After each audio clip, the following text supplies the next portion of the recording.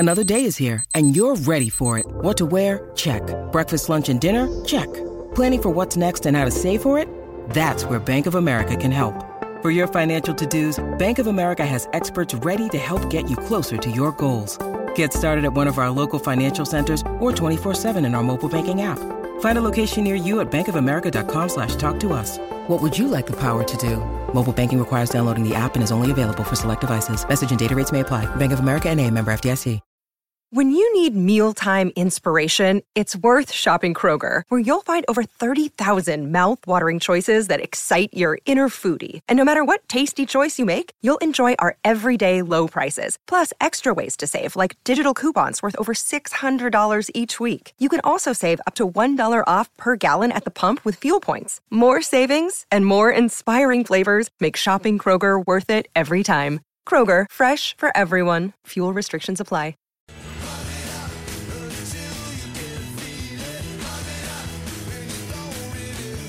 Committed to standing out from the crowd? Jump into your next Mini at Berwick Mini Garage. The Run Home with Andy and Gazy. That's right. It is the Run Home on this very, very lovely Tuesday afternoon in Melbourne town, 27th day of February. Where has February gone, Andrew Gaze, as I say? Good afternoon to you, and thank you yet again to the Pipe for a magnificent afternoon. Yeah, well done, Pipe, and good afternoon to you, Andy Marr. There he goes. Ta-da. See you later. Drive safely. Delighted to be here yet again, and you're spot on. It is absolutely perfect out there today. Maybe a few degrees hotter than what we'd like, but beautiful conditions. It's great to be alive, and certainly fantastic to be in your company, albeit via the online. No. You haven't been able to shake the vid. Well, no, it's all gone, mate. There's no side effects. It's just the faintest of second lines. Which I know what you're going through. I did the test this morning and watched the little pink or purple ink rise up the cylinder. And you think you're home. Well, the line that's solid, and there's no second line. I'm right as rain. 5 min. Make myself a cup of coffee, go down, read the paper, go back to put the coffee in the sink. Spot on. The old thing's still there, and there's half an hour later, and there's a faint line that's popped up. No. It's hey, these are the things you've got to deal with, Andy, but it's good on you for just caring about everyone else's health and safety and just isolating yourself at home. And there's still plenty going on, though. Well, Gazy, well, I can't wait. In about half an hour's time, Peter Sumich is going to join us. Now, you and I have been, I fell for the Joshy Garlop fake back page last week in West Australian because we are very attuned to the over-publicising in the West of Harley Reid. And we're very much just let the kid breathe and let him find his feet before we start wrapping him up. And the West Australian are all over the joint. He's clearly moving some units and all the rest of it. Well, about an hour ago, news breaks that Peter Sumich, who's a much-loved commentator out in the West. Superstar as well. Well, superstar of the West Coast Eagles Football Club, of course. A heavily read columnist with the West Australian, which is their daily newspaper. It's unclear whether he's been sacked or he has quit the newspaper because he wanted to write something that was less than overtly flattering about Harley Reid. And after all of these years, Summer out the door, ta-da, see you later, not in keeping with editorial policy of the newspaper. If you're going to say something negative about the number one draft pick. Well, it wasn't even that negative, Andy. If you read some of the quotes that he was going to run with, it was certainly speaking quite fondly about Harley Reid, but just concerned about the exposure that he was getting and the way in which they were building this kid up. So, if anything, if you read between the lines, which I commonly do, and sometimes I don't always come with may I say, at this point, you do it very well. Well, Peter Sumich, reading between the lines, he was fully confident that this kid's going to be a terrific player, but when the comparisons to C. Judd were being made, he just wanted to just tell the Western Australian fan base, and in particular those of the Eagles, just to calm the farm ever so slightly, because he was there in those formative years of C. Judd. C. Judd. And that's a bit late, but anyway. And he said just pause ever so slightly because from what he has seen, he's not quite C. Judd. Okay, we're not all on the same page just yet. Not quite C. Judd. Because C. Judd was one of the box, just a freak of nature. That's true, absolutely. And then the editors there said, we don't want to deal with that. You need to just shelve that story. And to his credit, I suppose, P. Sumich has said, well, I'm out of here. I need full and complete license to express my opinions or else I'm ta-da. And they said, well, ta-da. So that's where we're at. Well, we'll have a chat to That's someone extraordinary. When he joins us. It's a bizarre situation, and we'll have a chat to Pete when he joins us later. Hayley Raso was only available, we need to point this out, yes, at 1 o'clock for a pre-record. And, of course, with the big game tomorrow night and her status and that team's status in the Australian sporting landscape right now, of course we were going to say, yes, we would love to have a chat to Hayley Raso. Yes. But because I'm not allowed in the studio at this particular point in time, you and Julio conducted the interview, so we'll play that later on in the show as well. And Daniel Gale. Now, you and I, have you watched Daniel Gale play? Yes, I have. I saw it in the tournament. What was it? Last week. Yes. Yeah. He's got a very funky, unusual golf swing. Is it a bit of Jimmy Furyk about it? Well, there's something about it. It's a bit stop-start, and it's a bit comes inside and outside and low and high and all sorts of stuff. But he clearly plays the game his own way. Now, he's turned it up in the New Zealand Open starting Thursday. I'm fascinated to talk to this bloke because you know very well that the more you watch golf and the more you play golf, the more people, particularly the highest level or the elite level of the game, there's very little between. A lot of these swings look almost identical now. They've all got to get them on plane and you don't want to take it over the top and all this. Well, Daniel Gale has said, nah, stuff that. I'm playing my way. And which is what Jim Furyk did. Spot on. And you know what? He was picking schools to go to when he was going to university, and he picked the school that he eventually chose. I can't remember which one it was. With the assistance of his dad, was the one that wasn't going to change his swing. His dad actually went and sat in on all the recruiting meetings and said, no, if you're going to change his swing, we're not going to be a part of it. So he eventually went to a school that allowed him to swing that way. And what a wise choice that was because he went on to have a fantastic career. So we'll chat to Daniel about that and the lead up to that event and a whole lot of other stuff. Plenty of time for you to join in today, 1307 367 36. It is the Tradies Hour for Ace Gutters, Australian-made, built to last. And we're here for Berwick BMW, committed to standing out from the crowd. Jump into your next Mini at Berwick Mini Garage. And I just need to have because the boys, I got up and played golf this morning myself, Andy, and on the way in, Gary Lyne has besmirched my very, very strong reputation, and a word that's just come to mind, impugned my character because the suggestion that, I don't drink coffee. Well, he's come in here and made just these outrageous accusations against me. Theft. That I'd used his plunger, I'd taken his coffee, and was just saying that I was. And then Tim Watson piped in and suggested that I might be a little frugal from time to time, and wasn't prepared to actually go and purchase the coffee, which you absolutely know that is not the case. You are the first man to put his hand in his pocket. Thank you. Much over the journey, much to my surprise, because I had heard stories about you. Well, they were false. It's not proving to be the case. Thank you. Very generous. Well, G Line, and maybe it's on the back of some of the back and forth we had last week, he was just outrageously making these accusations when I had absolutely nothing to do with it. Didn't touch his coffee, didn't use his plunger, and he was, like I said, making these accusations were very, very hurtful. So, is there evidence of this, or have you just sort of putting it out? You haven't got any of the audio cut. Well, I don't want to bring in, but it was clearly found that he'd made an error. Okay, so made an error because it was Sam Edmund, was it? I think it was that actually came on and said, "No, you've made it." Did I get an apology? Did I get? Oh, I'm sorry. So. No, I would have thought so because Gary's a man of. Well, you would think so. No, he is. He is. Well, you know what I got?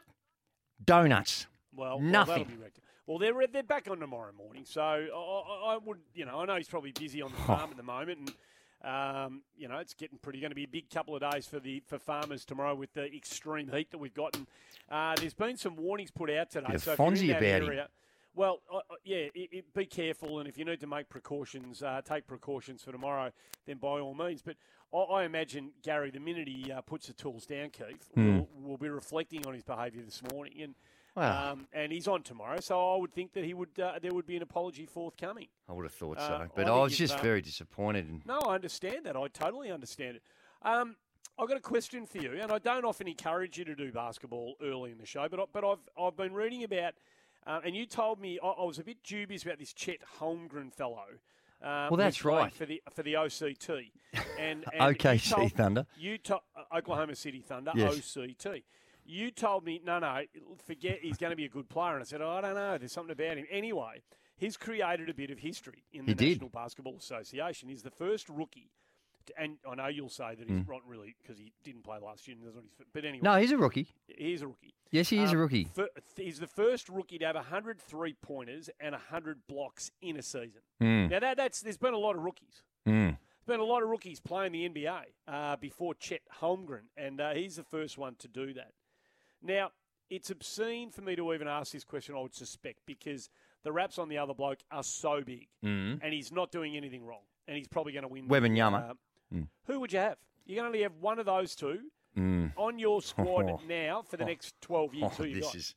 Who you got? Well, and I'm going to hold you to account here because we are going to play the game out on an annual basis. In fact, maybe on a monthly basis from now on to see who evolves into the better player. Holmgren or Wembanyama?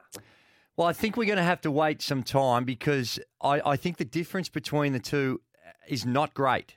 But I do believe that Victor Wembanyama will ultimately, even as I'm saying this, I feel like I'm saying the wrong thing, but I'm going to back Victor Wembanyama to have the better career, but not by a lot. They're both going to be stars. They're both going to have a profound impact on the league and on their teams. But I just think that extra couple of inches, an extra couple of inches can make a big... No doubt about that, Andrew. Can make a big difference. Massive in the way in which you can contribute. And we've seen that what he's been capable of doing and recently.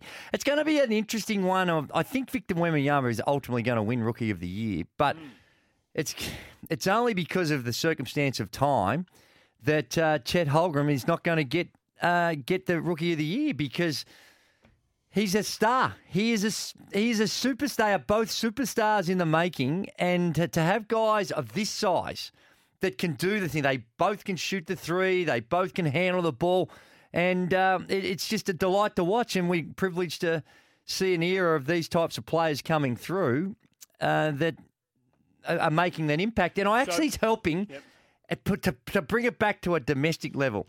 The success that those two players are having is helping Alex Sarr and his stocks because Alex Sarr with the Perth Wildcats, he's 7 foot and has got that same type of shoot the three. Not to the same level, but right now when you think of his potential, because he's still, 19? He's still got a long way to go, that they're looking at those types of players now. It's an advancement on the Kevin Durant's of the world that can, because of the size and the way in which they can put it to the floor and do those things. It's a special time, Andy. So you'll stick with Wembanyama. I am going to stick with Wembanyama, but not with as much daylight between the two of them as some might have imagined. No.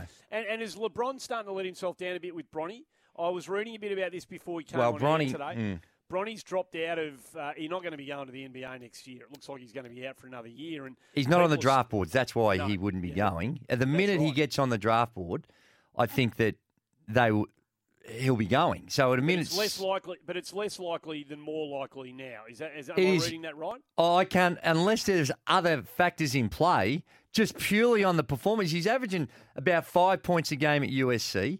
I think that he's shooting it at low mid-30s, 3-point percentage below 30. Well, this is No, not done. it's not even. Done. He's not there where he needs to be, and I think that he'll stay another year. But you never know, because there could be other factors that come into play when you're talking about what his dad brings to the table, and if his dad is motivated to continue to play, and the opportunity to play with his son, which has been rumoured to be a big part of. We might have to stay in the league for a little bit longer. That's Well- the whole point that people are starting to extrapolate out of Bronny's form line this year. Well, it could be one of those things if you're... He's got an option with the Lakers. And he said, well, you know what, I'll take this option if you can find a way to get my son into the team. Then he'll probably move on. Now, I don't think he would do that, because if you read his recent comments, it was all about the grind and putting the work in. And Yep. if he's going to encourage his kid to do that, which he should, then I think that it's unlikely that he's going to use that type of power that he has, but he does have that type of power.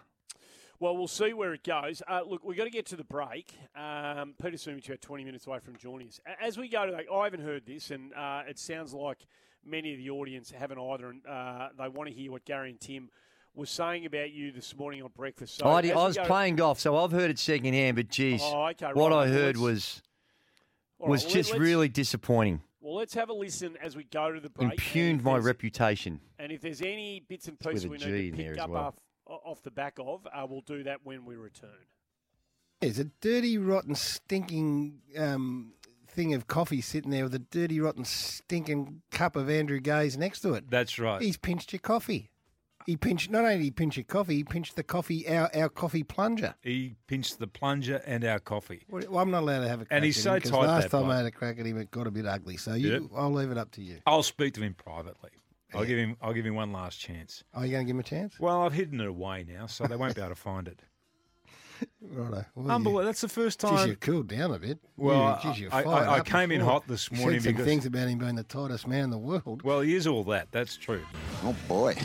Oh, jeez. Just trying to do some very sharp work for the network, and I'm an old man, and the 0.1 font is just not cutting it for me. But, Andy, every now and again, It was hard work for you. there's certain things that Yes. warms the cockles of your heart. And the way that the Temper family is just getting around me in regards to the Tim and Gary situation.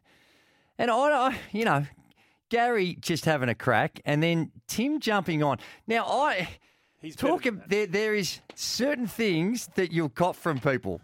But a man that's got his first dollar, that has not shouted anything, and a freebie of any sort comes in, even if he doesn't want it, he's grabbing the extra couple of bags and taking it home with him. To call me tight, I mean, this is beyond ridiculous. I caught that from a few others, but geez, not from the Wisp. My goodness, the tight. Look up tight ass in the dictionary, and there's the Wisp with his little comb over going on. Unbelievable stuff. All right. I think you've said quite enough now. I'm cautioning you at this particular point in time to just leave it where you have left it right now. Oh, but Andy, right? come on, you've been there. You work with Tim as well, mate. Come I on. just think you leave it where it is. Some of the stories you told me about him. And hopefully, wiser heads will prevail from Right. this point forth. Hey, every now and again, this Pat Lipinski Harry Shoesel exchange from the practice match when they went up to each other at the start of the game. Did you happen to see it? No, I mentioned it to Julio, and I think he's got the grab because and the reason I mentioned it to Julio because I was thinking of our man Kane and whether or not I was just trying to think how he would respond to an interaction. Have we got the audio? Yeah, we have. An interaction. It was the match simulation. It's not a proper game, obviously, but No. this is the exchange between Lipinski and Shoesel during their match simulation last week. Harry, how are you, mate? How are you? Good. Luck. You too. Put on the flag. Oh, yeah, cheers. Right on your season, mate. Unreal. There you go. I think it's beautiful. A little bit of love for one another. Pat on the back from Lipinski, who's been around the block a couple of times, and I think we all regard it with a great deal of respect what Shoesel was able to produce last year, and look forward to what's to come. Well, he's paying homage to a guy who's been a part of a flag, and I think that's, you know what that is? That's class. There's nothing. No one in their right mind is going to have any issues with any of that. I wouldn't have thought so. Under no circumstance. What about if it was? This actually would not worry me if it was opening round and that very quick exchange took place, and then you hit it and you go full on. Well, now there are others. Sorry, Andy, but there are others that believe that. Oh no, you've got to have a certain tone about yourself and a certain demeanour in order to play and respect the game. Now, I don't subscribe to that theory. No, neither do I, Shags, but some people do. Matty's in Ascot Vale. He's got a quick question for you. Fire away, Matthew, son. All right, guys. Now, I said it last week. I'm going to say it again. Gazy versus Gazza in the ring. This is the only way you're going to stop his behaviour. Well, actually, Gaz, although he had a bit of a dip, I thought Watto was the one that coming in making these very, very harsh allegations. And again, impugned. It's a word, there's a G in there, but impugned my reputation. I don't think we're going to get there, Matty. I know you're chipping away and you get another golden opportunity to sort of encourage the Warrior legends to get inside the ropes and take each other on, but I don't think it's going to happen. I'm all for it, by the way. Not that I'd be watching it or paying any money to go because I'm not into that sort of exhibition stuff, but I think it might give these warring greats the opportunity just to sort it out and leave it in the ring once and for all. But gutted. The team I don't would. think it's going to happen. And no Peter apology. Sumich to join us in the next half hour. Don't even drink coffee. I want to talk about Jack Crisp and the player. There's been reaction to Jack Crisp not being in Robbo's top 50. Always is, a player or two. Oh, he's a high-quality player. We're not in the top 50. There's been a fallout and a reaction. I want to have a chat about that after. Okay. 29 minutes to 4. Great to have you with us this Tuesday afternoon. I'm sure most of you are aware of the fact we've been waiting for confirmation, Keithy, about the extent of the Cam Guthrie injury. It's going to be at least 2 months for that quad tendon injury sustained in that simulation game against the Blues last week for Cam Guthrie. So no good that he's going to miss at least 2 months of the season. That is a setback. Massive setback. Particularly on the basis that he's missed so much already, and you have another significant injury that he's got to deal with must be very frustrating. So the Robbo, the Mike, whoever's doing the top 50, it's great fun and it's hard work if you're putting it together. I don't envy those. I don't envy those who are charged with or take on the responsibility to do it. It's incredibly difficult because it's branching out too, Andy, because today in the Age we see the top 20 young players. I did see by that, yes. Mark McGowan, who is put forward his emerging stars. So it does. Yep. Move out to other areas as well. Everyone's having a crack, but it's the top 50. That's the top of the pops when it comes to this sort of stuff, and it is the one that gets fans a little bit riled up. And I did notice a bit of feedback last night as I kind of scrolled through the various social media platforms that I subscribe to. That Jack Crisp was one name that was, come on, what's going on? What does this bloke have to do? 2-time best and fairest. That's a good point. 3 other times in the top 3. Premiership player, best player in the finals campaign. What's he got to do to get into the top 50? He is completely and routinely underrated. And this is yet another example of that being the case. So, it's not unique and it's not the first time this has taken place, but who else is? When Collingwood supporters are clearly of the view that unless you're one of us, and you watch him, and you're not watching him week in, week out, you don't know how good this bloke is. So who are the others that at your club the rest of the competition fails to see? They are chronically and annually undervalued by others in the competition, whether they be scribes writing these sorts of things or fans who are going to the game. 1300 736 736. Send through your temper text 0433 98 11 16. Clearly, Collingwood supporters think it's Jack Crisp. Andy, on that one, if you're going to compare it to the top 50, that Robbo or any top 50s, I think it's also important that if you say that Jack Crisp's got to be in there, No, I'm not saying that. No. I'm not saying. Well, but if someone is saying that, I think it's important that they say, well, who are you going to take out? Because that's what you got to do. You can't fit them all in. That's what you got to do. And then I'd like to, as a little aside to Collingwood supporters, I'd like to get yours from Hawthorn, and I'll give you one from Carlton, and I wouldn't mind getting some calls on this. But what I'd like Collingwood supporters to do, and I know some Collingwood supporters like to have 10 Collingwood players in the top 50, right? Mm-hmm. They all deserve to be in there. They're all champions. But where is, in the depth chart at Collingwood, where's Jack Crisp? How many, is he in the top 3 at Collingwood? Is he in the top 5? Is he in the top 8? If you're a Collingwood supporter and you're ranking the depth chart at Collingwood, how far down that list of players do you have to go Andy. before you get to Jack Crisp? You don't go far, I don't think. Well, okay, Josh Dacos, is he above Jack Crisp? I'm just going through last year's BNF. Is Josh Dacos ahead of him? No, in my judgment, Nick Dacos, I think, is a little. Is Braden Maynard ahead of him? Probably. Is Scott Pendlebury ahead of him? No, but it's transitioning to a different state. But right now, I guess... Is Steele Sidebottom ahead of him? All right. Is Darcy Moore ahead of him? Okay, you've made your point, Is all right? Isaac Quaynor ahead of him? No. Is Jordan Ngoe ahead of him? Yeah. But it's, when you say they're ahead of him, it's hard when you're comparing different roles. Is Jamie Elliott better than? I understand, but if you're just going to pick a player... You're talking about a team that's just won the flag too, so they've got to have a lot of high-quality players. Well, this is what I'm getting at, mate. Like they're not necessarily better or worse. They're just in that group of... You got to group them, I think. No, but this is what you do when you put a top 50 together. You are saying this player is better than that player.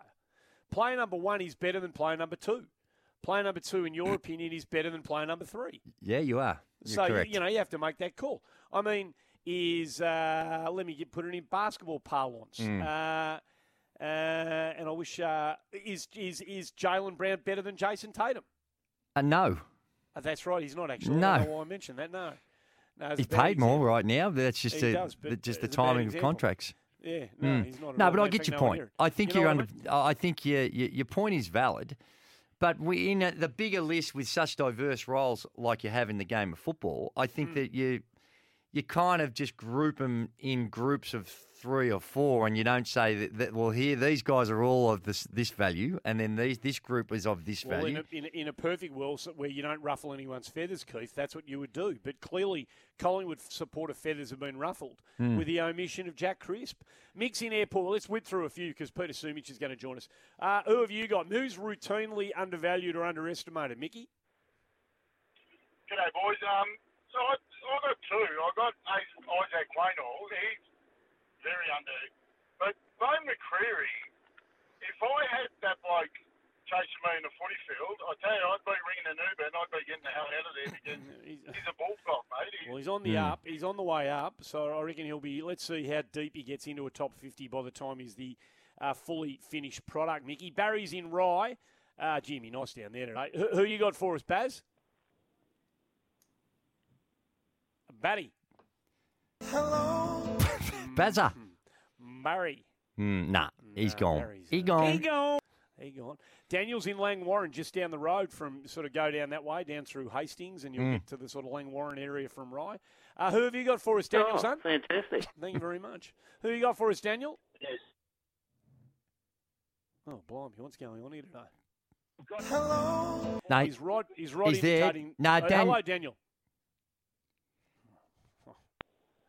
No, we're on delay, I think. I think he's there. Hello, Daniel. Yeah, guys, you got me. Yeah, got you now. Got you now. Daniel. I think just Andy's in another location, so it's just that bit of a delay. Don't be blaming me. Yeah. No. I'll be quick, gents. So, yeah, I've got a top 5 there. Jack Crisp definitely makes it. Top 50, I haven't read through it yet, but I'll go up the top here. The Goey, Pendlebury, Nick Dacos, Jack Crisp, Isaac Quaynor. No Darcy Moore in your top 5. Look, it's a hard squeeze, boys. Of course it is. Jack Crisp has just been an incredibly versatile player, midfield, halfback, and we obviously know his Yep. game record with the consecutive games he's played. So I love him, mate. He's in my life. No, he's a beauty. No, he's a star. He's a beauty. You've got him higher than Darcy Moore, which is outstanding. And Keith, I think Daniel's picked up a prize for that. If you Oh, would he like has. to- Hey, Daniel, stay on the line. You've won a Samsonite Marcus Eco backpack. And check this out. It's valued at $249. That's what we Beautiful. deliver here at the Run Home. Peter Sumich up next. So, Keithy, the headline read, Legend quits newspaper after being barred from Reid criticism. We Yes. understand the infatuation over in the West with Harley Reid, and we wish the kid all the very best. We want him to have a magnificent career, and hopefully it's a long and successful one at the West Coast Eagles. But that headline screamed something to us over here on the East Coast that wasn't great. We wanted to know who the legend was. Of course, it's Peter Sumich, who was a magnificent football, two-time premiership player for the West Coast Eagles and a legend of South Fremantle. When you think the West, you think Peter Sumich, and he is the legend that's been barred from Reid criticism, and he's been good enough to join us on the show to tell us what the hell happened. Suma, thanks for your time, mate. We appreciate you joining us. No worries. Thanks, Andy. Hopefully you're having a good afternoon. Beautiful. Well, we are, but just just give us the story. What happened? Look, I was writing for the West last year and doing the player rankings after every game for Fremantle and West Coast and writing an article every Thursday. And, look, it was going well. It was something that I always wanted to do and see if I could achieve that. And I thought I was pretty good in that area. You still got a lot to learn. It's very hard to come up with stories week in, week out. But it was great. And I was going to continue on this year and did a couple of articles, boys. And then just before I went away, I went to the US with Glenn Jakovich. We went to the Super Bowl. So that that's was fun. a great experience. And then I wrote this article on Harley Reid, and because the West has been pumping this kid up unbelievably. And I actually feel for the kid. I thought to myself, come on, 40 days of writing Monday to Friday, and I reckon 30 days would have been him on the back page. And I thought, geez, the ball hasn't even bounced yet. And what I've seen of the kid, I thought, and they were comparing him to Chris Judd, and I wrote the story about he's no Chris Judd. I was there when Chris Judd got drafted at West Coast. I was there when he played his first game, his second game, his first 30 games. And I haven't seen anyone since play like Chris Judd ever, and at that age. And I just said in the article, which I forwarded on to the West, that this kid's no Chris Judd. He's going to be a very good player. Don't get me wrong. This kid's going to be very, very good. But don't put him in the Chris Judd category. And he's still got a bit to learn. He's still got a little bit of puppy fat. He's a country boy on him. He's got to work through that over the first 2 years of pre-seasons and get fully fit and all that type of stuff. And the West knocked it back. And I says, all right, well, that's the case. I'm out of here. If I'm going to get told, what to do in that sense or not allowed to put certain things in, which I didn't think was over the top. So I thought, I'll give it a miss. Wow, that is unbelievable, and I can understand. It is quite extraordinary when you hear it like that you'd be censored in that way. And as I was reading some of the quotes about the article, it seems like you were still being very positive about the upside. And am I mistaken in saying, well, you're not saying that he can't turn into a superstar, but he just doesn't have the same trajectory as Judd in those first few years? Is that about where we're at? You just think he needs a bit more time?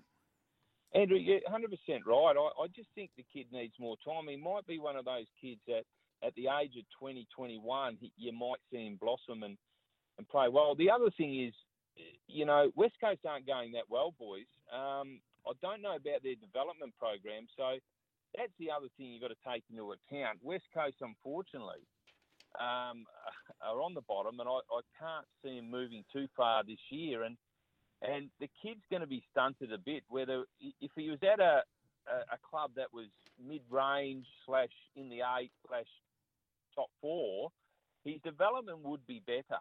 There's no doubt about that because you're surrounding yourself around better players. And whereas West Coast are in that development phase, and unless you're an exceptional player, you're going to get lost a little bit, and that's where I just see it at the moment. He might get lost for 12 or 24 months, and like I said, he's going to be a great player. I've never said that in the article that I flicked off to the West that he wasn't going to be a good player. He's going to be a champion player, but hey, don't pump him up where you're going to really force the kid out of WA. That's the other thing that I was afraid of. That you're going to force him out of WA because he's got too much pressure on him already. He's on the back page of the West today with a crown on his head.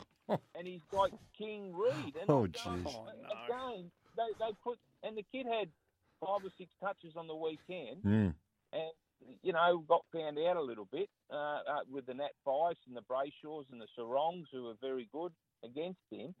And then they put him on the back page, and he's got a crown on his head like King Harley. And I'm going, what's going on? Does it say something, Pete? Does it say something about the general insecurity of the West Coast Eagles at the moment? Does it say something about where they are in terms of their own self-esteem? And, we know they've got enormous control in that part of the world and enormous influence, perhaps more than control. But does it say something bigger than all of that?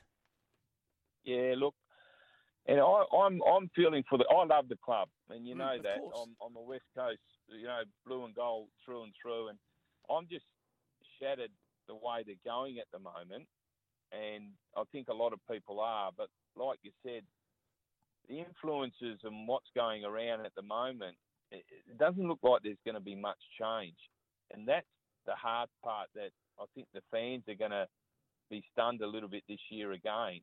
And West Coast are a powerful club, and they will get out of this. I think Don Pike is the right man as the CEO to get them out of this. But that's going to take time.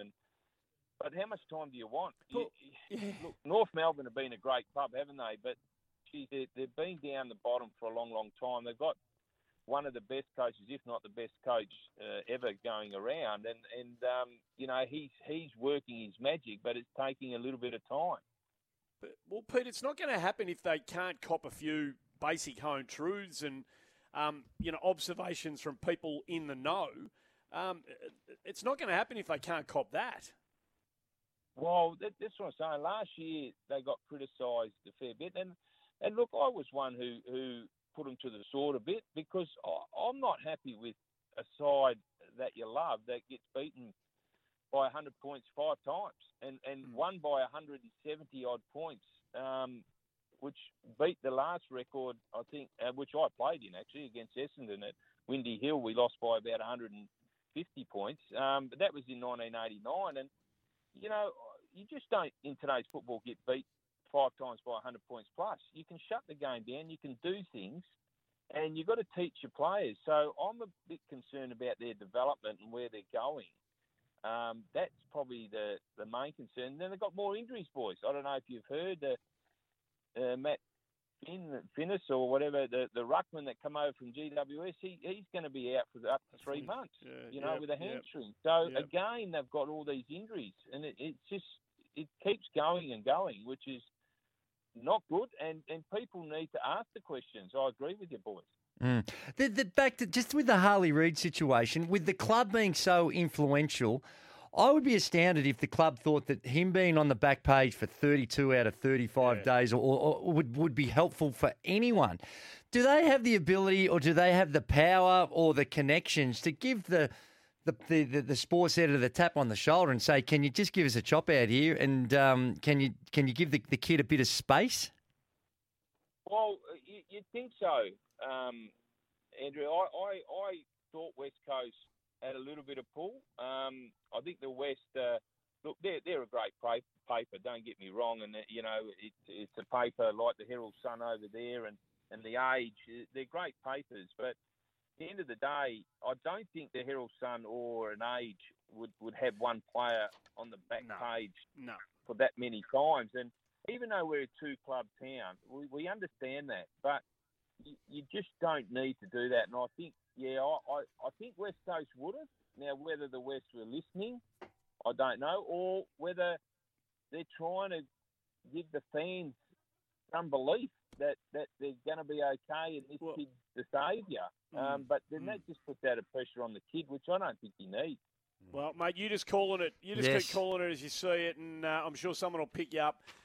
We appreciate you joining us. It's hard to believe that what's happened has happened over this. It all sounds completely reasonable to us. But we appreciate you joining us, mate. Peter Seamage joining us on the show. 4 minutes past 4 on this magnificent Tuesday afternoon. Lovely to be here and a joy to be here with the Captain of Australia. Thank you. Let's never forget, he carried the flag for the 2000. No, we can forget about that. When it comes to great Australian sports people, we are on a daily basis lucky to be in the presence of you, Andrew. So I don't. You are the greatest Australian that has ever lived. I don't say that often enough, and yes, you do. You say too much. I do not, and I regret it when I don't remind myself and others. Haley Raso to join us in the last half hour of the show. Daniel Gar's about to join us in New Zealand Open, which I've been lucky enough to head down to over to New Zealand on a couple of occasions. We were down there. You and I went to the New Zealand Open 7 or 8 years ago. Didn't know whether my memory stretched that far as to whether or not you were there with me. I was there with you, and you did the bungee jump. That's right. I was on the course doing a bit of work, and you were in the hospitality, Marco, on 18, just eating all the food, if my memory. Just getting some tips from the pros and just trying to sharpen my own game. It's a magnificent event on a couple of spectacular golf courses, and Daniel Gale is a young Australian player who just is heading in the right direction at the moment. He's one worth putting in your black book, and he's going to be teeing it up on Thursday and into the weekend. Hopefully going to be there when the whips are cracking on Sunday afternoon, and been good enough to join us on the show. Hey, Daniel, thanks for your time, mate. We appreciate you joining us. Thanks for having me on, guys. Tell us about this weekend and the lead up to the New Zealand Open and why it is held in such fond regard by so many players in this neck of the woods. I want to say just like this is my 5th trip now to Queenstown, and every year it just blows your mind. It really is the best place on earth. I think just the purity of the air and it's just such a magnificent event, magnificent layout. It just fails to disappoint. Like the afternoons here, like you'll be driving back and you see Lake Wakatipu and the mountains, and every afternoon, it doesn't matter how good the weather is, like it's got a different colour, different shade, different sunset. It's just magnificent. You just got a smile on your face the entire time. You're making me. You are. In fact, if the golfing caper doesn't work out, you need to be on some sort of tourist show. Just the way in which you were able to express, I felt like I was there breathing in the air myself. Well done to you. But it is a tournament. It's a fantastic tournament. I'm sure you want to win it in its own right. But also, is it how significant as far as you taking another step towards your goals? Like, I see you're 4th in the rankings, and I think that there's potential cards into the European tour. What do you have to do in regards to not just for your own personal stake of winning it and that glory, but also what lies ahead? Yeah, so we get 3 cards for the DP event, DP tour at the end of the season. So Minwoo's leading at the moment, but he's not going to hit the minimum of 4 events. So I'm technically 3rd. Beautiful. I'm 4th, but technically 3rd. So I'm snagging that last spot at the moment. But this week he's quadruple points because it's one of the bigger ones. So Kazuma's, I think, about 400 or so points ahead of me, and the winner gets 760 points this week. So can make a big charge by having a good result this week, and no better place to do it. It will just sort of, a good result this week. It'll put me in good stead for, the finale event at the National in a couple of weeks' time. And, hopefully can just keep making a charge up that order of merit. Like, just the higher you finish, the more starts and opportunities you get worldwide. So, obviously in a good position. We'll try and better that over the next couple of months. So further to Gazy's question, Daniel, where are we in terms of the season? How many events are there left to go? There's only 2. So New Zealand Open this week, and then there's a week off, and then we head down to the National for the National PGA in a couple of weeks' time, and then the season's done. So that St. Patrick's Day weekend is the end of the Aussie season, and it's all wrapped up. And from there we everything gets finalised for order of merit stuff, and our opportunities that we get, we all sort of get told that, or like you sort of get emails here or there, and like I don't know all the ins and outs of how high you receive things, but like it's good Q school opportunities for later in the year. Like you can skip some stages, the higher you finish, and then you'll earn some tournament starts like through the Asian Tour or DP, a couple of DP events here or there through the Aussie Tour. Like there's some great opportunities. It must be hard, though, when there's an element of uncertainty. You've got to play your way in to get to those points. How does that go about planning what you're going to do over the next 6 to 12 months when so much can change depending on the performance on a weekend like this? Yeah, it really can. I sort of just go with the flow now. Like I was definitely a long-term or look-ahead goal setter in the past. And I want to say just having those setting those goals, like it sort of had that expectation that, you want to obviously hit those goals. And if you didn't, it was a bit of a letdown or like plans change because, you didn't perform in such and such event. But I've just sort of been taking it week in, week out. This season, I've had a couple of good wins. But the in-between the wins, I just had this like nibbling rib injury in between that I got through. But that's sort of when my mindset changed with things because, I really thought I was going to have a real dominant season. I'm still having a great season, but the in-between, it was, a bit rough. But I've persevered. I've kept working hard and worked, made some changes. And, I'm back in good stead. And, I've been able to, get back to my peak performance. It's been definitely a very up and down season, but we're in good stead and a couple more events left. We can finish it off. Well, the good's been good. Sandbelt Invitational, and then last weekend, and Gazy and I, watch a lot of golf, Daniel, and it was a thrilling finish last weekend where you got off over the line against, that young phenom Phoenix Campbell, and there's so many good young players in Australia. And you're one of them. It's great to watch. For a lot of us, you are particular fun to watch because you've got very much your own swing. And in this day and age of kind of cookie-cutter approaches to the way a golfer should swing the golf club, you've got your own unique kind of way of getting the job done. And you're obviously getting it done really, really well. Have you always had your own unique way of going about it? Tell us about the journey through the evolution of your golf swing and the product that we see on a kind of weekly basis now. Yeah, so I've had the same coach my whole life since I was 9 years old, Paul Latham. So I've stuck with him ever since I sort of found a professional coach, you know what I mean? Started seeing it and having full time.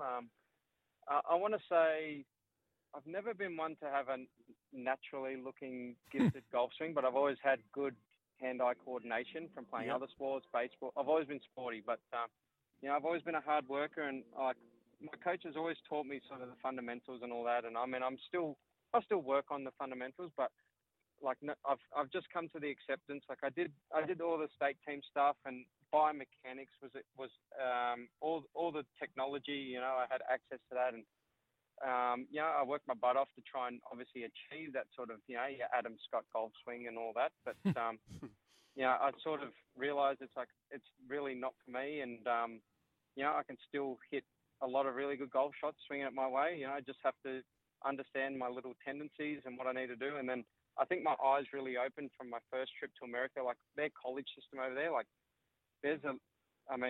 my swing, I guess, looks unique to a lot of people, but there's a lot of wackier swings out there. And is that right? They get the job done. It doesn't look. Everyone's got their own unique swing, and you even just look at the way Dustin Johnson and John Rahm and those boys swing it. It's it's very unique. You wouldn't teach it, but they are phenomenal golfers. And I just swing it my way. I got Daniel Gale's golf swing, and that's great. I know, and that's the thing. I know it works, and I'll keep working hard on the little stuff that is going to make it a little bit better and perform under pressure a bit better, and all those little things. But I've come to the conclusion that it's my swing. I'm going to own it, and it is what it is.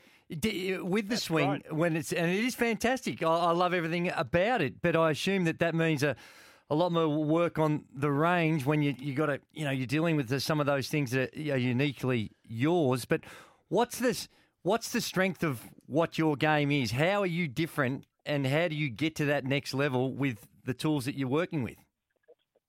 Yeah, I want to say I like ball striking is definitely one of my strengths. So that was definitely proven when I played the 3M Open last year. So round one, I led strokes gained off the tee in round one, and was like fifth in greens and regs. Like seeing those stats definitely assured that my good is like world beater stuff, if you know what I mean.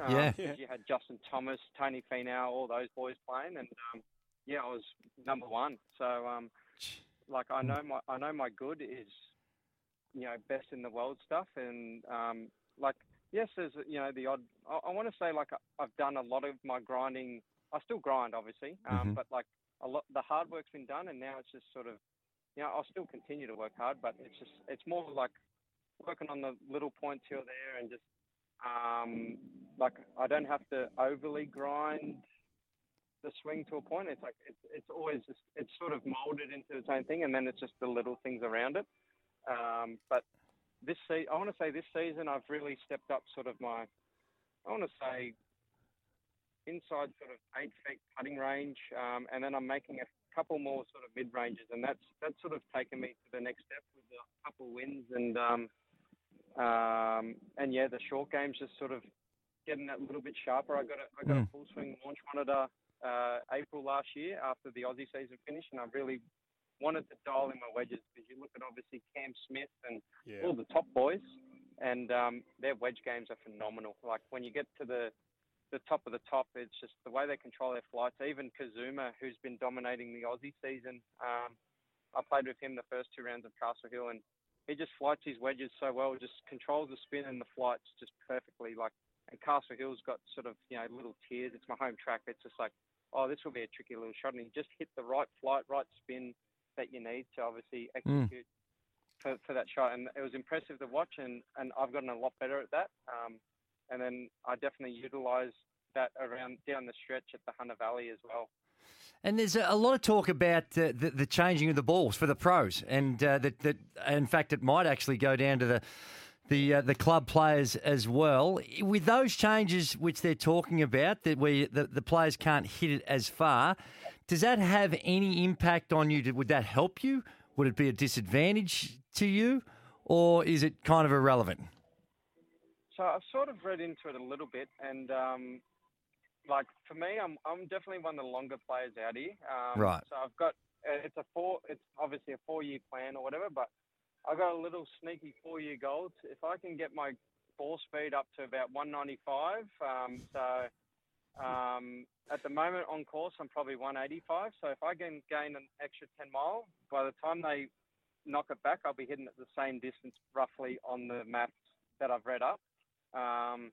Right. If I can get to that speed, obviously, like the long's still going to be long, but who knows? Like the way technology goes, like I'm sure, like obviously you can only limit it so much, I guess. Like there'll be ways. I'm sure there'll be some way around it in a way, or like there'll be testing galore. Like we still got our launch monitors and stuff. It's like I don't know, you know what I mean? Like, it'll be a little bit of figuring out to do, but that's sort of my goal for the dialing back. Just over this next 4-year period, it's like if I can gain 2 mile an hour clubhead speed per year, then what's that? 8 over 4 years, and I'll be very in good stead. That's like a mini goal of mine to sort of combat the rollback. It's unreal. We're talking to Daniel Gale. We could get right in the weeds here. Anyone who loves their golf, I reckon, would be fascinated by this sort of stuff. So you talk about Kazumi's wedge game, and you're talking about the extra 10 miles an hour you want clubhead speed. How much of that, particularly the second part of that, Daniel, is getting in the gym and working on it there, as opposed, or is it more when you're out on the course and you've got a wedge in your hand or driver, just letting it go, like believing. Not worrying about the pressure at the moment, not worrying about the water down the right, not worrying about out of bounds down the left. Just letting it go when the moment is at its peak? Where do you find that little bit more? So, are you sort of talking like just going into sort of that free flow state? Like Pretty much. Yeah. That's exactly what I'm talking about. I want to say. I mean, I've been working with a mind coach now for sort of 3 years, and just that side of the game, and like I've seen plenty of videos. Like since Tiger obviously has sort of been playing less, and his son's gotten into it, and it was really good the first year that his son came out and played, and I took a lot away from one of his interviews where he's like, the shot never changes. Like no matter how many cameras or people or whatever are watching you, like if there's a million people watching or you're there by yourself on the range, like you've still got the same shot. And I've worked hard on the mental side of the game and to get that free flow, and because I've played plenty of rounds with my buddies where nothing's on the line and taken it really deep, and I've definitely had a lot of good rounds in tournament golf. Like don't get me wrong, but like I feel like I'm definitely getting better at that free flow and not caring. It's tough because it's obviously your job and whatever. Like you care so much about it, but like at the end of the day, you put the hard yards in practice, and you've done the hard work, and the tournament. I try and make my practice a bit harder, like a lot of people, so that when you play, it's it feels easier. It's not as easy as that, but and it takes a lot of work to get to that level. But I definitely feel a step up, and you just got to believe in yourself. Yeah. Spot on. And you can't just teach that. It's just through experience and trial and error. And you can talk yourself up as much as you want, but that can only get you so far as well. Like it's just having that inner belief to get to that free flow state, I want to say. Nah, good luck. Good luck with the tournament. Before we let you go, you spoke when we first started about all the environmental stuff. Is you get out there and maybe it might help you get to that free flow state. Bit of bungee jumping, or some of the other stuff going on that New Zealand's very famous for. Oh no skydiving or bungee jumping. Okay. Not yet. Rightio. Maybe Monday morning. When you got the trophy. It might help with that, getting that free flow state. It could help you too, Keith. I mean, you were unprepared to even walk out on the bridge, so it was hard for you. Oh, that's hey, right. Daniel, keep up the good work. It's fun watching you play your golf, mate, and there's so many young players coming out of Australia at the moment that we're happy to give a voice to and hopefully give them a push along the way, and hopefully a few people start taking some notice of golf in this country because there's a lot of quality coming through the ranks. Good luck this weekend. We wish you well. Thanks for having me on, guys. Appreciate it. Good man. Good luck. Daniel Gale, New Zealand Open, He's Melbourne our man. Golf Resort. He's a beauty, mate. He's our man. If you watch the swing, I've seen it, Andy. It's uniquely his, and it's fascinating listening to blokes like him talk about that evolution in their game. It's 21 minutes past. We've got to get a break out of the way. We're here for Berwick BMW, committed to standing out from the crowd. Jump into your next Mini at Berwick Mini Garage. Yeah, obviously wasn't a good hit, so my future's in the MRO's hands, and first thing I did was flick Mark a message after the game, and it's never my intention to concuss anyone or hit anyone higher. I think I played a tough, fair game, and obviously got that one wrong. Yeah, it's tough when you're in the moment, sort of those split-second decisions, to sort of make a conscious decision to not bump. That's how the game's going to be going forward, and then we'll just have to learn to adapt. It's the big story, Julio. It is, boys. So that was Sam Powell-Pepper and also his captain, Connor Rosey. So Wednesday morning tribunal. This one looks like Port Adelaide will push for 3 weeks. AFL will push for 4. So we will see where we land with that one, but we'll hear that tomorrow morning. Well, we won't have to wait for too much longer, clearly. So that's going to be it's a bit of a line in the sand moment for 2024, isn't it? I mean, it feels like it's got a bit of that about it. I mean, he deserves to miss weeks. I mean, we've kicked that around, but if it is to be 4 instead of 3, it's very much a. Mm-hmm. Would you be comfortable with 4, or do you think that's one too many? Well, yeah. I mean, I would. I feel like I don't disagree with what Powell-Pepper's saying. We had this conversation yesterday. I don't think it was overly malicious, but it's an act that needs to be got out of the game. And players who instinctively or willingly do that are going to be the ones that are going to pay the price, particularly when the player on the other end of it is knocked out. And, there's more news today about that. We understand that this is an issue that's not even a looming issue in footy now. The issue is here, of the impact of concussion. And, it'll be more deeply felt as the years go by, I suspect. You're talking about the story in the Herald Sun? Yeah, now I've only seen the headline to this. Gazy's AFL been facing reading it, concussion, mega No, I class have. action. It's interesting, So Andy. What it is basically there is two. Well, there might be a number of them, but there's a different actions being taken by various players. And Darren Jarman, Jay Schultz, and Shane Tuck, they have discontinued their action and to join in the class action that's doing the Max Rook one. And then in the Max Rook one, there are other players associated with that. So basically, as I read the article, the lawyers said, well, listen, we don't want to have all these ones being tried, all these different court cases, bang them all together. And that's what I believe, that they've come to an arrangement where they can do that. So it's, and the other thing that sticks out is that they're now saying, well, they're not going to go the individual clubs. So I think it was Adelaide, obviously with Hawthorn, Richmond with Tuck. They're not going to go the clubs. They're going to go the league, because they've come to the conclusion, logically speaking, it's the league that determines the rules for which the players play under. So they are the ones with the ability to make the changes. So there is it's an ongoing process that they're all going through, but suffice to say that there's going to be a very challenging period for the AFL.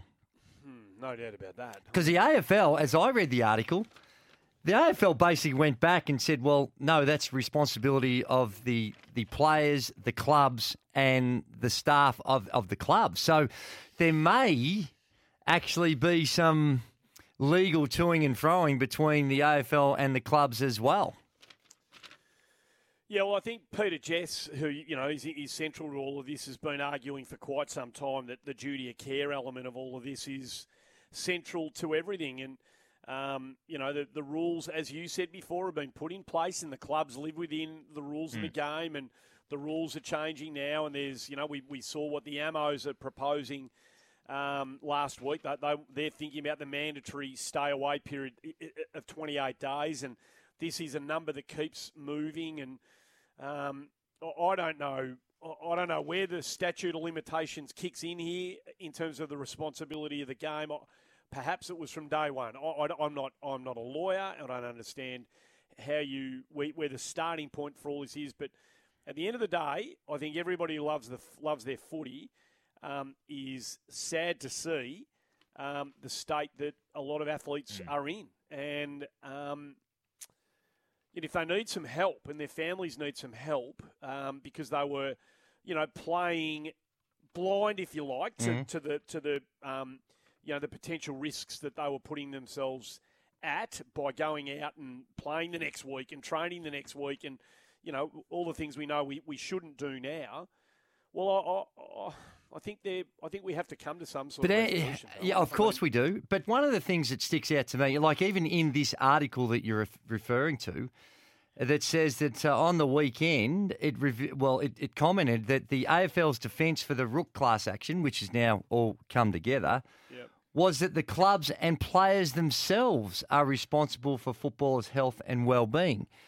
Now, again, it might be me reading between the lines, but I think that this could lead to some toing and throwing between the actual clubs and the AFL on how in which they address this very, very significant issue. No doubt. Look, it's 27 minutes to 5. We have to get to a break, and I know you got some other stuff, Julio, but we'll just let us clear the commitments with the newsroom, and we'll get back to this on the other side of the latest from those who know the news. 25 minutes to 5. Just watching a... Hey, Keith, just too, because we've had one text message. Obviously, we're talking about, when we're talking about Shane Tuck, he's still involved in the class action, but it's being put forward by his widow, Catherine. Yeah, of course, yeah. Well, that was, or just clarifying for 471. Yeah. Well, 471 probably knows. Was it 471? 471 wouldn't have sent through No, text Bunton. message. Bunton. Sorry, 471. Okay, sorry, Bunton. Hayden. Indeed. Hey, Just clarifying it so we're just all watching a bit of under- vision that Jen. Yes, I think. Yes. At Jen2310 on Twitter. Who films every Collingwood session. She is all over it. This is the Nathan Kruger vision? Yes. That looks like a hamstring. That looks like a No, bad he's had a hamstring. bad run, Nathan Kruger. Really That's, bad run. Yeah, 2 games last year, 5 games in his first year at Collingwood, both injury plagued, and he only managed 2 at the Cats. So just because of lack of opportunity, because all the good players they had. So it's a big year for him. I hope it's not a serious one, but there's a spot there. McStay out. Ash Johnson's been going well. He's shown a bit up forward as well. Reece McGuinness. So there's a spot there, but that didn't look good the way he clutched it, did it? No, it looks bad, and we know how the coach feels about him. I think the coach has got an appetite to give Kruger some opportunities, but the body keeps letting him down, unfortunately. So that looks bad, and I'm sure Collingwood will be putting out confirmation of it being a multiple week hamstring at some stage in the not too distant future. Shane's jumped on the road. It's obviously an emerging story, and there's the story that Gazy's been bringing us up to speed with in the Herald Sun right now about the consolidation of these actions against clubs and or the AFL, seemingly the AFL at this stage, regarding multiple players and their ongoing battles with concussion. Shane's on the line. Good afternoon to you, mate. Hey, boys, Andy's. How you going? Yeah, good. Good, thank you. Look, this situation's a little bit of a needle in a haystack. I don't particularly want to go into it too deeply or debate anything, but I think that I'm not. Did you fellas hear Jared Healy's opening monologue last night? Because I thought it was absolutely fantastic and absolutely spot on. He basically said that for the last 20, 30 years that he's been aware of it as a former player and whatnot, that when he was involved in the player meetings about head high and making the game less combative and whatnot. Mm-hmm. But basically, the players didn't want a bar of it, and they didn't want to change and whatnot. So his basically wrap up was, and I kind of agree with him, you can't have your cake and eat it too. You can't, when you had the opportunity to make change, they didn't want to make change because, they just felt it was watering down the game too much. But 20, 30 years on, now they're still in the league because of, all the, concussions and awareness around those issues now. So, but I think he just wrapped it up absolutely fantastically well. But haven't they made change? I agree. Well done, Shane. In fact, Shane, you've won 18 holes of golf for you and a mate with a cart. Get 18 holes of golf for 2 with drinks and a cart midweek for just $99. Visit clubmandalay.com.au. But haven't they, over that period that Shane was referring to, haven't they made some pretty significant changes? Well, they have, Julio. I mean, the game continually evolves, and, we saw that as late as last year. And is Julian still in the studio? I'm here. Sorry, I was just out the back talking to someone, so I actually missed that call, though. I apologize. No. Just multitasking. multitasking. They do. I mean, they are. The game is ever evolving, and to Jared's point, and it's a really valid one, and Shane concurs, but maybe the information that was put in front of the players 30 years ago isn't what the players have access to today, and we know. Well, they didn't know. They probably didn't know back then, No, Andy. No, they CTE. wouldn't. When did CTE bob up? Is it Not 15 30 years ago. old, CTE? No, not that long ago. No, so it's probably a more recent understanding of the deteriorating damage it can get done to the brain that wasn't available to players back in those days. Now, listen, there's going to be players. If you said to players now, are you prepared to sign a waiver and live with the risk? 99% of blokes and people who play footy are probably going to sign that piece of paper. It may not be worth the paper it's written on, but they would sign it because they love the game.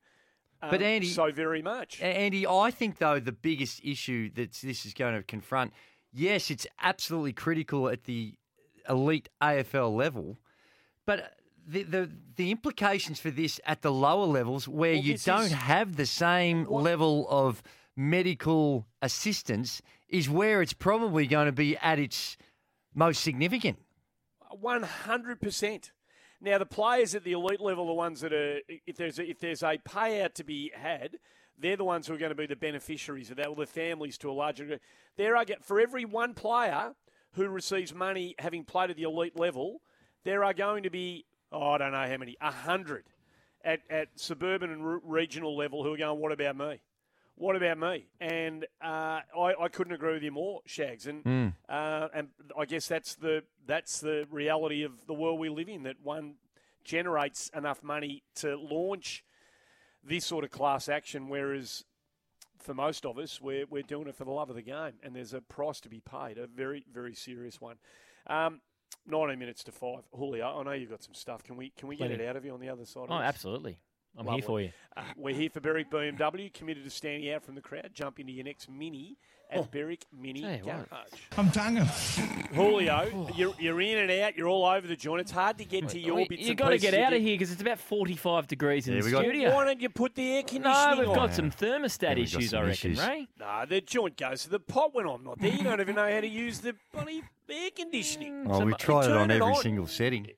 Is it even on? You probably haven't even Some others have said it probably thrives when you're not here, but not us, but others. Well, clearly, have a look at you. You're both melting in there. John's on the road before we get to Julio and his bits and pieces. Welcome to the program, John. Yeah, thank you, boys. Look, with all this concussion talk, I'm really concerned that the round ball game is not doing enough to protect players. And I'm talking about, look, you can't eliminate using the head totally. But when, especially on a wet or a cold night, when the goalkeeper kicks the ball out and the ball spent a bit of time up in the air and 50 metres away and the defender headers the ball, if that ball is slightly misplaced in the wrong spot, let me tell you, even if it doesn't happen straight away, many players are actually ending up with delayed concussions. And there's been a lot of evidence that's been thrown at the round ball academies. And I'm saying that because I've got a fair bit of involvement in it, and they refuse to actually present it to the kids because there's a lot of study these days that a lot of young kids who headed the ball repeatedly do have cognitive issues, but the academies have actually failed to recognise it and to give that feedback back to the kids, and that concerns me. I mean, I'm not sure there's a lot you could do about it, but perhaps down the track, gee, it would be nice if they actually stopped the header straight out of a goalkeeper's foot, because I reckon that is the most hurtful. I reckon that would hurt more than a right cross, to be honest with you. So that's my take. No, thanks, John. No, thanks. It's an informed view, clearly, and I thought they'd actually. There's rules in the UK, isn't there, in terms of heading the ball in young people. I thought that children, they under here 14 as well. And, but clearly John's of the view that not enough's being done. So it's coming at sports left, right, and centre, and from a whole lot of different angles. So we'll watch this space continue to evolve, Julio. Yes, we will. Speaking of heat, Thursday in Blacktown, it's predicted to be 39 degrees. So they've moved the game between Sydney and Brisbane back 3 hours, which certainly makes some sense. So just to affects us. We'll be on air for an hour of power, 4:30 now, off the back of the cricket over in New Zealand. You call, you get on. Late afternoon madness. Hey, well, now we've given away some great prizes on this show over the years, but what we will be giving away very shortly, and the Rock, not the wrestler, the actual diamond, will be in here next week. We're going to give away an engagement ring. What? Worth $10,000, thanks to the team at Empress Diamonds. So they'll be in here next week, so we get a good look at the Rock. So if you're planning on popping the question anytime soon, jump onto I Can Win and tell us your perfect proposal plan and be in the chance to win. And the ring will be making its way into the studio next week, so we'll take a good look at it.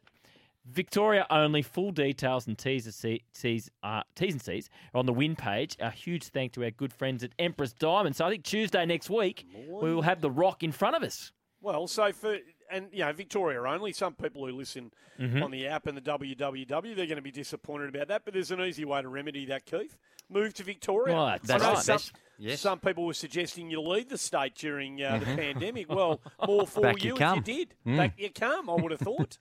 And our great friends on breakfast, you know Gary and Lion have their own greyhound. Oh, really? Called King Eternal. Right. Last Oh, Friday, that's a little bit placed grandiose, third in Geelong, only 21 months old. It's only a baby. Trained by Jeff Britton and Angela Langton. Apparently got a lot of talent. Third in Geelong. It's Third in a Geelong. good Yeah, start runs to in the the city. career, isn't it? So what do we think? We're getting on board Oh, let's King get Eternal, or given the fact that they've had a couple of pot shots? No, I think we've got to no. hold out the olive branch and just we're a team Branch. here. Branch. South Australian. My mum was South Australian. Hold up the olive branch. Branch. Maybe Tim could do a story on Channel 7 and feature in it more than the dog, like his coach interviews. No, Have you had no. any feedback about Wispy Watch? Not I yet, noticed- but I'm going no, to do no. it. I'll do another one. There's Gary's, a couple of others to assess. Gary's been keeping me up to date on the machine, and apparently Tim's not all that impressed with my aggressive rebuttal. On your text, on your personal text. Yes, machine? yes. Oh, right, okay. So I'm prepared, and I think we've got to be man enough to say we're part of a very close knit team here, and we just don't need to be. He Don't made say we. he made a mistake. Don't Okay, say I we. accept it. Don't say we. I love you like a brother, and I've got your back. But you are very much one out on this one. Well, it doesn't say, well, that's a complete. You've just you've just completely contradicted yourself. About the coffee stuff, I think you've been grossly misrepresented on their show. But some of the stuff you said about Tim's hair, that was, I said, probably a step too far. What do you mean? And you said the comb over. You said he's a comb over man. KB. And that's, I think. Well, that I was feels angry smart. because I know he you were, was and I was cautioning you against besmirching. Well, you've the got to anger fight get- back. Oh, you just can't be bullied all the time when you're 100% in the right. I don't drink coffee. I was accused of something that I just did not do. I know it's hot in there, and you got issues with the thermostat. Yes. Don't go taking it No, out on that's me. true. I apologise to. you. One off the 40 Wings I temper. apologise to Tim if I just went too far. Before we get to the break, off the back of our diamond ring competition, can my husband apply so that he can re-propose to me because the first one was a shocker? Yes, he Does that mean the first husband was a shocker, or the first proposal was a shocker? No, or the first ring was no good. Mm. He cheapskated. Oh, well, he can apply. Well, 462. absolutely you can. Use some imagination and we'll see where we end up. We're here for Berwick BMW, committed to standing out from the crowd. Jump into your next Mini at Berwick Mini Garage. Go Tigers. Well, yeah, it's all happening tonight. I just heard in the news report about Michael Frederick, who might get a mention. Yes, in he will. Yeah, I imagine he would. Well, Ashley Nelson, wonderful hockey-roo, of course, for Australia. Now doing some That's magnificent right, yeah, Journo. work for the Channel 10 news team over there in Perth. She's posted some vision of Sleepy Jai not Sleepy. at training today, who looks like he might be dealing with a right quad issue. Looks a bit proppy at the end of a bit of a training session, run-through type activity. And so just keep an eye on That'd be a Sleepy big Jai. loss. He looked very good the other day. 3 He's goals looked- in real quick succession. Yes, but, he but did. why is fill me in here? I've missed something. Sleepy. What's? He looks tired. He's got Oh. bags under his He's got big bags. under his eyes. Yeah, And sleepy. Jesus, Oh, that's He looks tired. he looks like he needs a good kip. He's That's a all. wonderful young player. We love him as a Yes, player. we do. He We looks do. big. He looks bigger He across the does. chest and yeah, shoulders he's going to this be. year. He's only going his third year, so he's a pup when yeah. it comes to key He- forward. Yes. It's only a matter of time until clubs, if people start posting this sort of vision, it's only a matter of time until clubs start saying, no Mhm. phones. Yeah, true. Leave your phones at the door. Mhm. If we're going to open we the don't want to session get to up, that. no phones at the door if you're going to Why? be posting vision of injured players. Well, you don't know what's wrong. They might be just having a spell. How do you know that they're injured? Just Well, because no, they're sitting on... there was a vision of Nathan Kruger today with a hamstring. Yeah, Does but he- I'm just saying that you Well, that's can what be. I'm saying, Keith. If you're going to have an clubs open, operate. if you have an open session, it's an open session. And I bad agree luck. with you, Julian. Mm. I agree, and Yes, I'm Andrew. not advocating for that. So, Mm. but you know how clubs operate. Yes, that's right. Hey, before we, We get to our wish Sleepy small John was- forwards, yes, our yes, dynamic diminutive duos, the hot property segment today continues for O'Brien Real Estate. If you're selling your property in 2024, visit obre.com.au. You know what they think adds value to a property down at O'Brien Group? A long driveway. We're doing the Saints today. Based on the pre-season hype, which player are you most looking forward to seeing in 2024? The 3 nominees were Liam Henry, Mateus Philippou, and Darcy Wilson, their draftee. Looked really good in the first half against the Bombers the other night, but Mateus Philippou has come out on top, 44%. Wilson and Henry, 28%. Okay, from right. the Saints' well, point of they view. Got a few to look forward to. The Saints. Gee, they become the boom team all of a sudden after their performance on Friday night against your mob. Everybody's jumped Just on the calm Saints the after farm that. a little bit, people. Geez, Hey, Tim but Watson didn't hold back in his criticism either. Of the Bombers? I was reading an fair article. enough too. They were terrible. Just said there was not one thing to like about him. Not one thing. I didn't get injury. That was about the only positive. That's probably fair. Hey, so Collingwood, Essendon, Freo today. So Collingwood's nominees, Bobby Hill, 33 last year. Lockie Schultz comes in, 33 last year. And Bo McCreary, 17 goals last year. You can't. You're not putting Jamie Elliott There you go. in. He's not a You're not small putting- forward. He's a marking forward. He's 178 When has he ever centimetres crumb high. goals? When does he ever crumb goals? Mark lead. Keith, please. No, I'm with It's you. The height has to be a factor here. Yeah, 100%. If a man happens to be small in stature but can mark over his head. So you it want doesn't- Toby Green in the competition? Well, he's 182 centimetres. So, So he's a what's bit the in cut-off? between. 180 centimetres. 180. Oh, this is ridiculous. 180. If 182 you're under and a 180, pinch. Do you want Jamie Elliott in? Well, I think he Okay, fits let's into have him. So is he next to Schultz or next to Bobby Hill? You only Well, have two. Either Both of them. way, You either got way, you on at Collingwood's- three. There either you got way your it's- three. There's Either your way, I only three. want two. Either way, it's a one-act affair. Yeah, in duos. this Duo is two. I know, but out of these three clubs, it's a one-act affair anyway. As much as you respect Mick Walters and the boy Frederick, who are your two? Who are your two at Essendon, by the way? The two at Essendon will be Jade Gresham and Jai Menzies. Jai Menzies. How tall's Jai Menzies? Well, he's not very tall. Oh, I'll guarantee he's higher than 180. I thought Mac Guelphy might have got in there. Nah. Yeah, he's in there as well. And Elwyn Davey Jr. But if you're picking He's gotta two, play. Menzies kicked 24 goals last year.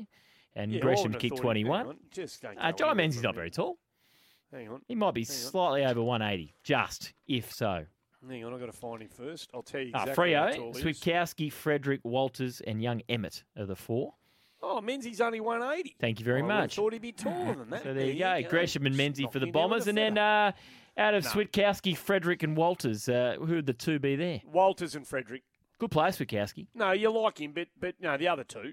But it's Hill and Schultz, Hill and Elliott, isn't it? They're I the would two. have thought so. Yeah. Yeah, so No, they're it's a very one good. act- They're so- right up there. So Collingwood progress. So Collingwood and Brisbane are through. So Tada to the others. Tada to the others. So Well, tomorrow that's a we'll bit of a move on shame to for them, isn't the it? Giants, the Cats, the Suns, and the Hawks. So Toby Green not part Gee, of the it. You're Hawks are the gonna boss. be Well, excited. it's your rules with the height. No, well, he's 182, so I would say no. But you're putting Jamie Elliott and Toby Green play the same way. So if you got Elliott one- in, you got to have one Green is- in. One Well, how is- tall's Michael Oh, Frederick? yeah. I reckon he's taller than 180. He might very He's well well be. taller than 180. No, that is true, but he's never taken an overhead mark in his life. Oh, that sort of defeats the purpose a bit, doesn't it? So you can be a tall, small forward.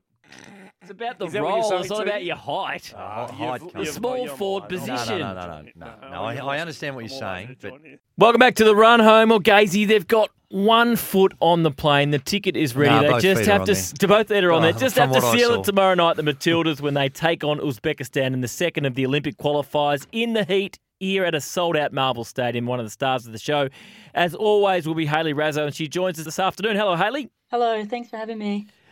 Do you feel like it's almost job done, or you can't quite look at it like that with 90 minutes still to go? Yeah, I mean, halfway there, I'd say.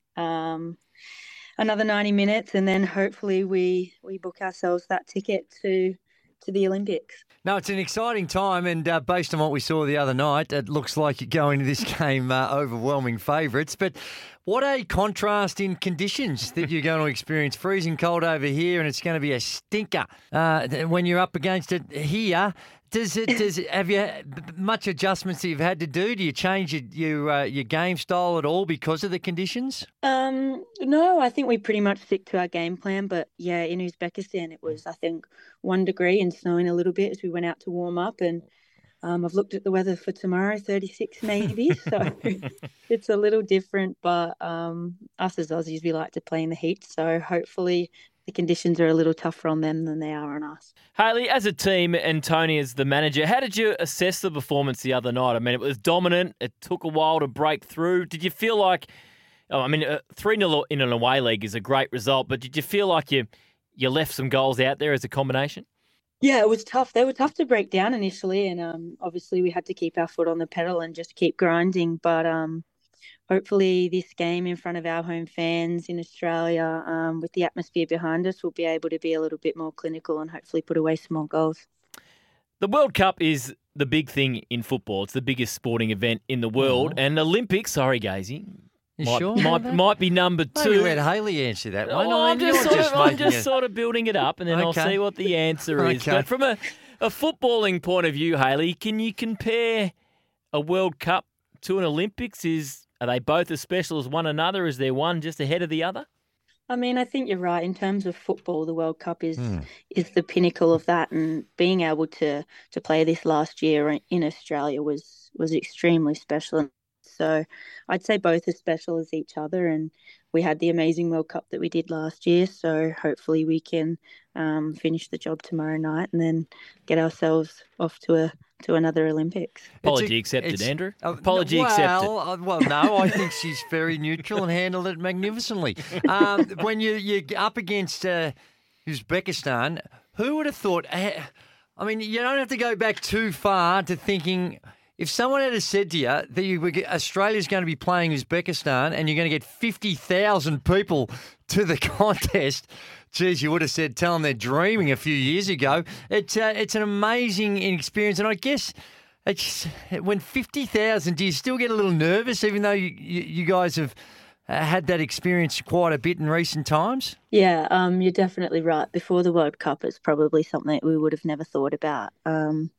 Since playing in the World Cup and coming back and playing in Australia and seeing the way we've been selling out the stadiums and the public support behind us, it's been something I probably would never have imagined or been able to describe. But I think, definitely still feel a little nerves when playing in front of so many people, but always feel very honoured and like it's a very special occasion coming out, playing in front of the Australian support, family, friends, all of those we're closest to. So it's a real honour each time, really. Speaking to Hayley Raso, Matilda Star ahead of the second leg of the Olympic qualifier versus Uzbekistan at a sold-out Marvel Stadium tomorrow night. Hayley, tell us about Mary Fowler. We were talking about this yesterday, that all the great athletes, seems like the game slows down when the ball's in their possession, and she seems to have that uncanny ability as well, that she just always appears to have so much time, even in the chaos at times of a football match.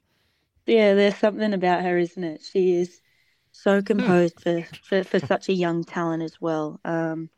Extremely talented, the way she manoeuvres the ball, the way she strikes the ball with both feet. It's incredible, really. But in the game the other night, when she was lining up for that shot, before she struck it, I'd just come off and was on the bench, and I was like, it's a goal, and then hit the bottom corner. It's just like when she has the ball at her feet and she's shooting, you just know it's going to go in.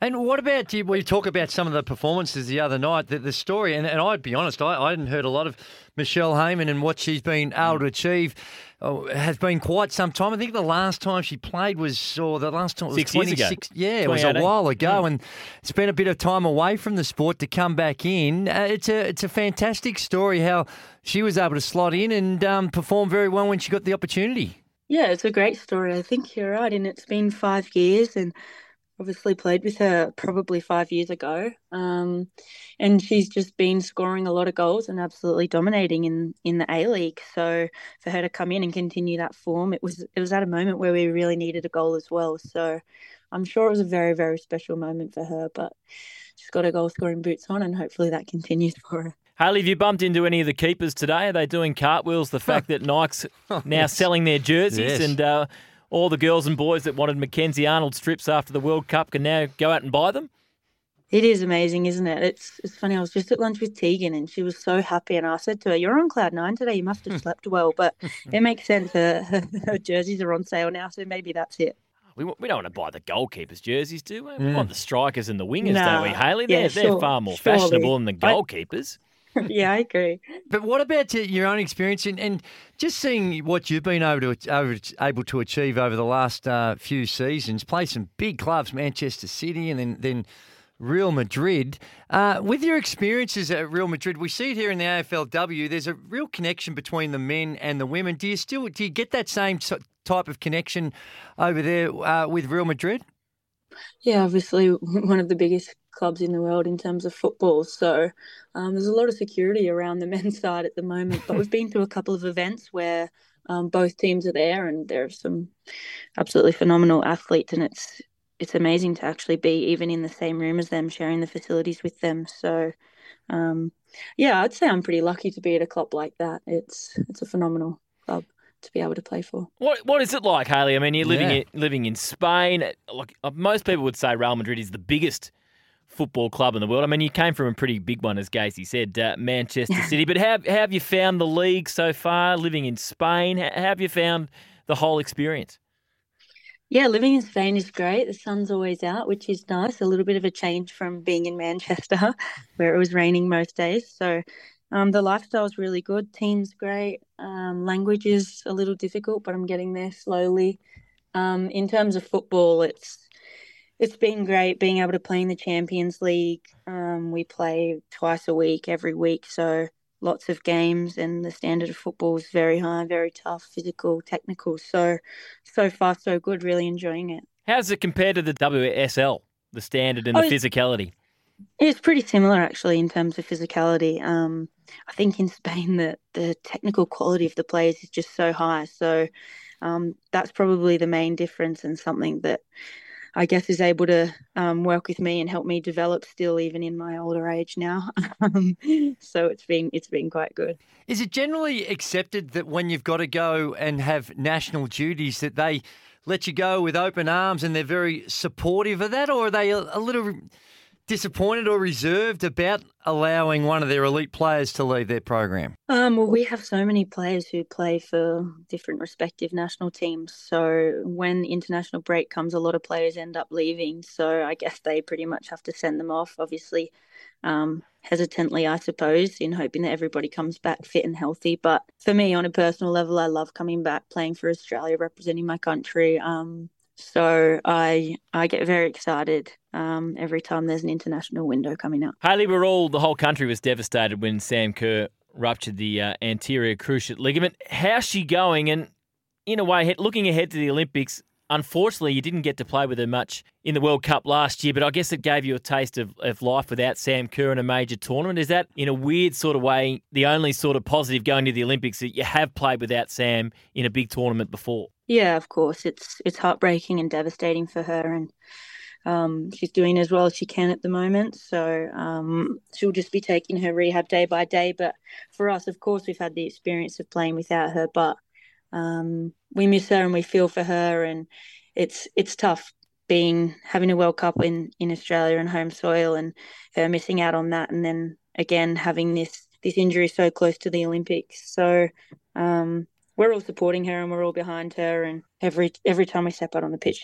she's with us. So I guess she can take that away with her each day. So after the game tomorrow night, I'm assuming it's straight back to Spain for you? It's straight back to club for everyone, although I actually get 2 days to stay in Australia and see my family because I don't play this weekend. So I've managed to be one of the lucky ones, being able to see my family after. But usually, yes, it's straight on the plane the next day and back to the club. How many family will be there tomorrow night? Yeah, I've got a fair few. My parents, my sibling, and some friends are coming. So should be a good atmosphere.